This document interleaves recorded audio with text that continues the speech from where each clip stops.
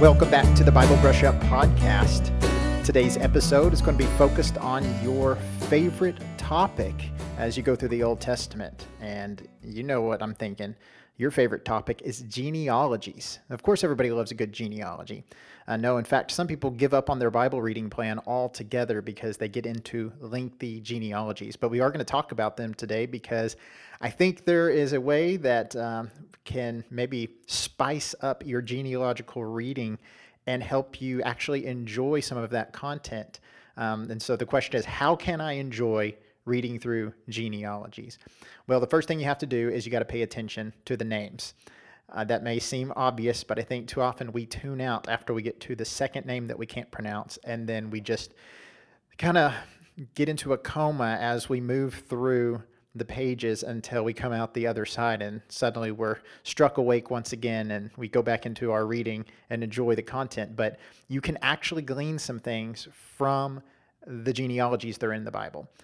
Just to back up a tad, I would say that because in these early periods, because writing was so rare and the mediums used to write were so valuable and the ability to write was so scarce, it's a reminder that there was no wasted space on the pages of Scripture as they were being penned. It wasn't like today where you write a note and you're like, I don't like that. I think I'll scratch that out. I think I'll wad that up and throw that page away. You didn't do that back then. You wrote very methodically. You were strategic in what you were going to say, and you made sure that every word counted. And so these genealogies aren't them just trying to fill space like you trying to fill that third page of your homework assignment when you were in school, but rather these are very important to the storyline. And so when I go through the Scripture, I'm kind of looking for the reason why these names are in the Scripture. Why is this here? And so we're going to do some exploration with that. And I want to move all the way back to Genesis chapter 9. In Genesis chapter 9, in verse 27, this is after this incident occurs with Noah and his son Ham. His son Ham looks upon his nakedness, and it brings a curse upon Ham. But the other two sons, Shem and Japheth, they cover up Noah. They don't look upon his nakedness. And so this is the follow-up from that event. We're going to actually look in verse 26. It says, "Blessed be the Lord, the God of Shem, and let Canaan be his servant. May God enlarge Japheth, and let him dwell in the tents of Shem, and let Canaan be his servant." This is a good starting point for our genealogical discussion, since this becomes a fountainhead for all the genealogies that are going to unfold in the future passages of Scripture. Obviously, Adam and Eve had sons and daughters, but they've now all died out in the flood or from natural causes prior to the flood, and so they're no longer a part of our discussion. So this is a good place to start. Now, Shem has a very important role in the Scripture, and it comes out in this passage that we just read. And I want to bring up maybe a little critique to whatever translation you may have, because some translations actually supplement a name in this passage that should not be there. If you go to the original Hebrew, it's not there. And so in verse 27, it says, "May God enlarge Japheth and let him dwell in the tents of Shem." And that's a correct reading of that. Let him. Some Bible translations actually put the word Japheth in place of the pronoun him.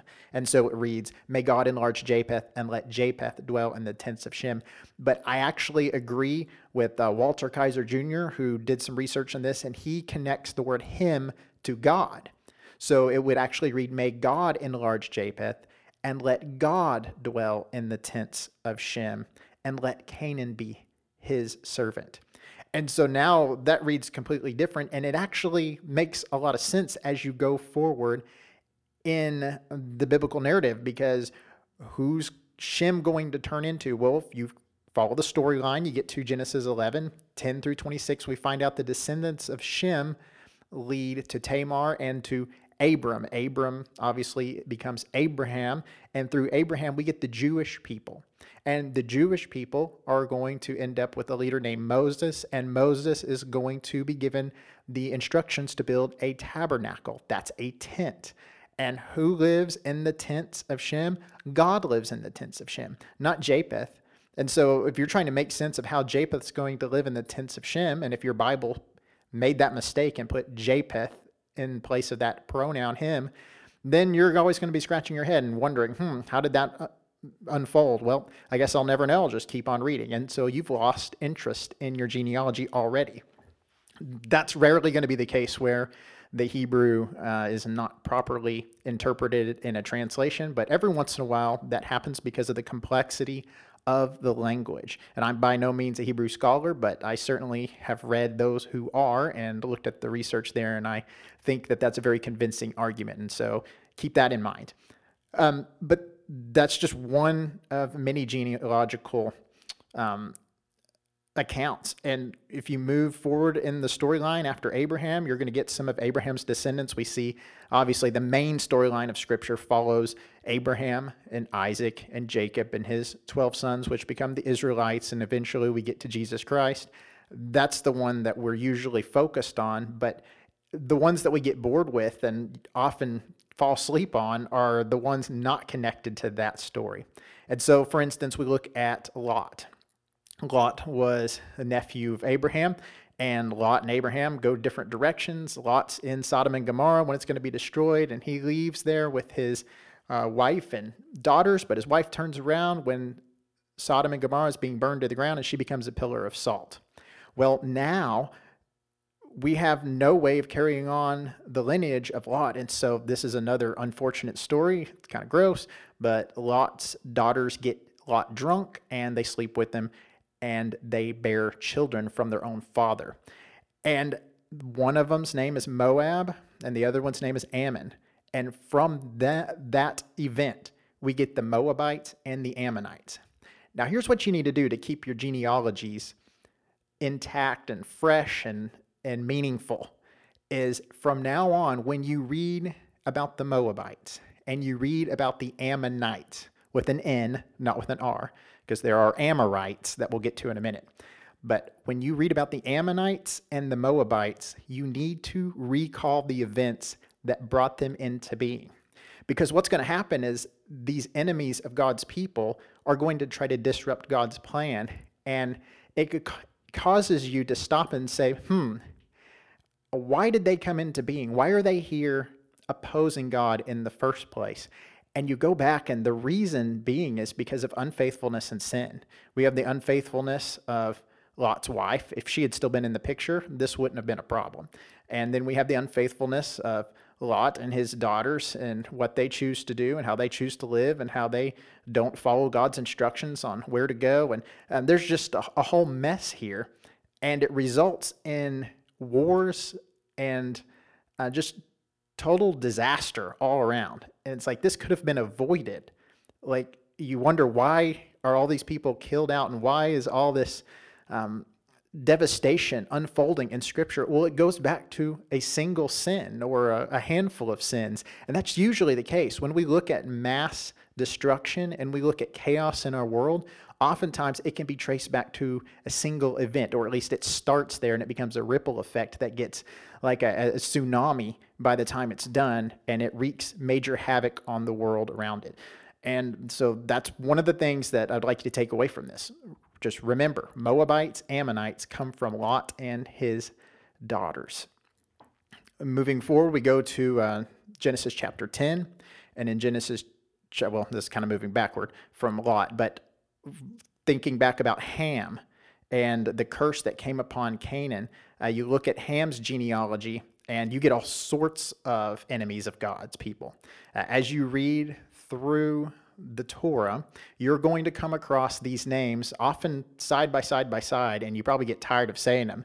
The Hittites, the Jebusites, the Amorites, the Girgashites, the Hivites, the Archites, the Sinites, the Zemarites, and so on and so forth. There's a slew of them, and they all come from Ham. Now, Ham is the son of Noah that came under this curse, and they're going to be the servant. And we find out that this servant position has caused them to become very combatant, and they are militant in their approach. And so they rise up and they fight. And this becomes a thorn in the side of God's people later on. When they come back into Canaan, the land, obviously named after the son of Ham, Canaan, when they come in and the Canaanites are there, they're the ones who keep causing trouble. They're the ones who keep rising up and oppressing God's people.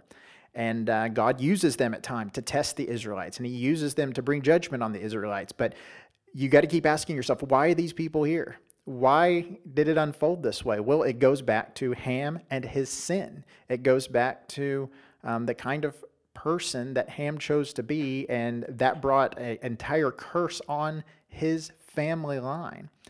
And out of Ham, not only comes Canaan, becomes Egypt, which Egypt becomes a major source of contention for the Israelites as they become enslaved, which is interesting because it says Canaan's going to be the servant of him in the passage that we earlier were looking at in Genesis 9, 26 through 27, where that pronoun was being maybe misused, referring to Japheth instead of God. And so may God enlarge Japheth and let him dwell in the tents of Shem and let Canaan be his servant. Well, whose servant? Is that talking about Shem? Well, once again, I think that might be talking about God, because it seems that Canaan is being used by God to sometimes oppress and bring judgment upon God's people. Sometimes he's being used to preserve God's people.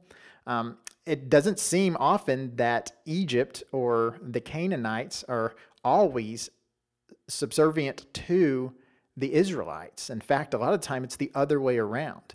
And certainly that's the way it is in Egypt, because the Israelites are slaves to the people of Egypt. However, I guess under Joseph, you could say, well, Joseph was in command, and so in a sense, he was kind of ruling the show. And so it could be interpreted either way. That's fine. That's not a big deal for what we're talking about today. But it is interesting to see that dynamic of who's ruling over who, and it seems to flip-flop at times. But God is always using Canaan in a way that brings about his purposes for Shem. Shem gets to be the major player here because through Shem, we get Abraham and the Israelite people. And so as you read through the Old Testament and the Torah especially, when you hear Hittites, Jebusites, Amorites with an R, not with an N, and all these other ites, Girgashites, Hivites, and so on and so forth, you need to be thinking back to the story of Ham and what Ham did and what led to these people and the curse that they were under and the position that they would play in redemptive history. And that should remind you of why it has gotten to this point and why things look so bleak for these people. It is because they were born out of a very sinful set of circumstances, and they've not left that identity to join with God's people, which was always an option. You could always, like Rahab, the prostitute, who's a part of the Canaanites, when they come into Jericho, she helps them and she leaves her people and joins with God's people because she understands that God has brought a blessing to them and a curse to her own people. And so she leaves them to become a part of the people of God. And she becomes a part of a genealogy that's very important too, the genealogy of Jesus Christ. And it's all because she was willing to make that jump from one tribe to another tribe. But genealogy keeps us informed that she was a part of something bigger than just storing aside and hiding a few spies of Israel. Some other people that maybe we want to focus on, Esau. When Jacob and Esau are born, Esau obviously was first, and he would have been the one who had a birthright and would have received a blessing from his father as the oldest. He would have received a double portion of the inheritance of the estate that Isaac had, but because of the trickery of Jacob ends up getting all of that, and Esau is left without. And while that might seem distasteful from the viewpoint of Jacob, Esau, he shouldn't have so easily gave up that birthright. That was something that he was catering to the flesh rather than to the promises that God had made earlier on about salvation coming through the bloodline of Abraham. And he should have clung to that and wished greatly to be a major part in that, but rather traded it for stew. And so don't feel too bad for Esau when you read that story, even though there are some questions that need answered there that maybe we'll talk about in another episode. But Esau becomes the father of the Edomites. So when you're reading through the scripture and you come across the Edomites, you need to reflect on that and say, where did they come from? What happened that caused them to get here? And so you have this long genealogy that comes to us in Genesis that lays out all of Esau's descendants, and it says that he's the father of the Edomites, and the Israelites are going to have to go through Edom on their way to the promised land. And so they're going to encounter this enemy. But could it have been different? Could things have unfolded differently if righteousness had been on display and there hadn't been this contention between father and son, and perhaps maybe if what God told Rebekah, because God told Rebekah that the younger or the older would serve the younger, if maybe that had been communicated to Isaac and Isaac had listened to that and just had blessed and given that all to Jacob and just explained that this is God's command, and then there didn't have to be all this trickery and usurping of the other person's natural rights, what they felt they were entitled, then maybe things had been different. I don't know. But I certainly know that it all goes back to the sibling rivalry, and that sibling rivalry explodes into all-out war and combat that leads to just a bloodbath. And as you're reading through these genealogies, you start to see other names that pop up. You see that Esau marries Ishmael's daughter. Whoa, where'd Ishmael come from? Remember, Ishmael was the son that should have never been.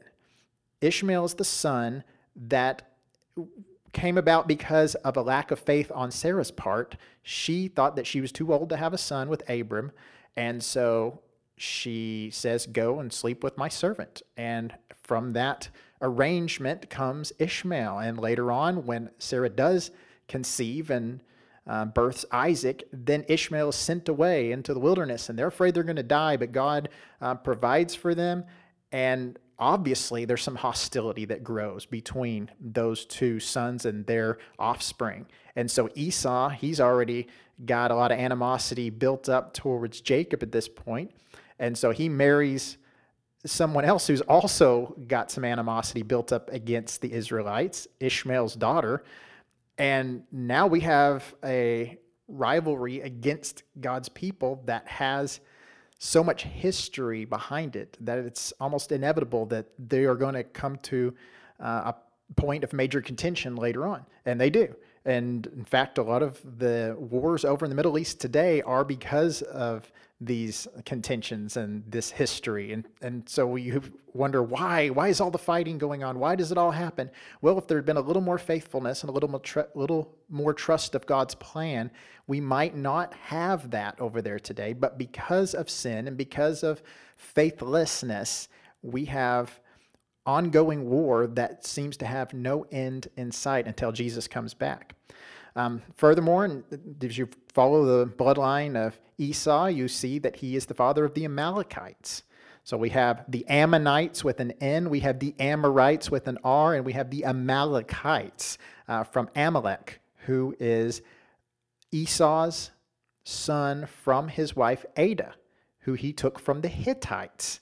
And the Hittites came from Ham. And they were people that Abraham, and his descendants, particularly Isaac, the father of Esau, he didn't want his sons marrying from the Hittite women, but because of the deception of Jacob and because of how things unfolded, he goes and does it almost out of spite. He just says, they don't want me to marry a Hittite woman. I'm going to marry a Hittite woman. I'm going to marry Ishmael's daughter. I'm going to marry everybody you don't want me to. And in doing that, he creates these enemies of God's people later on in the storyline. And so this is just a small sampling. And we're going to conclude here because we're running out of time. But as you look through the genealogies and you begin to see these names that continue to pop up later on, they become quite meaningful, and they can actually inform how you see the storyline of Scripture unfold.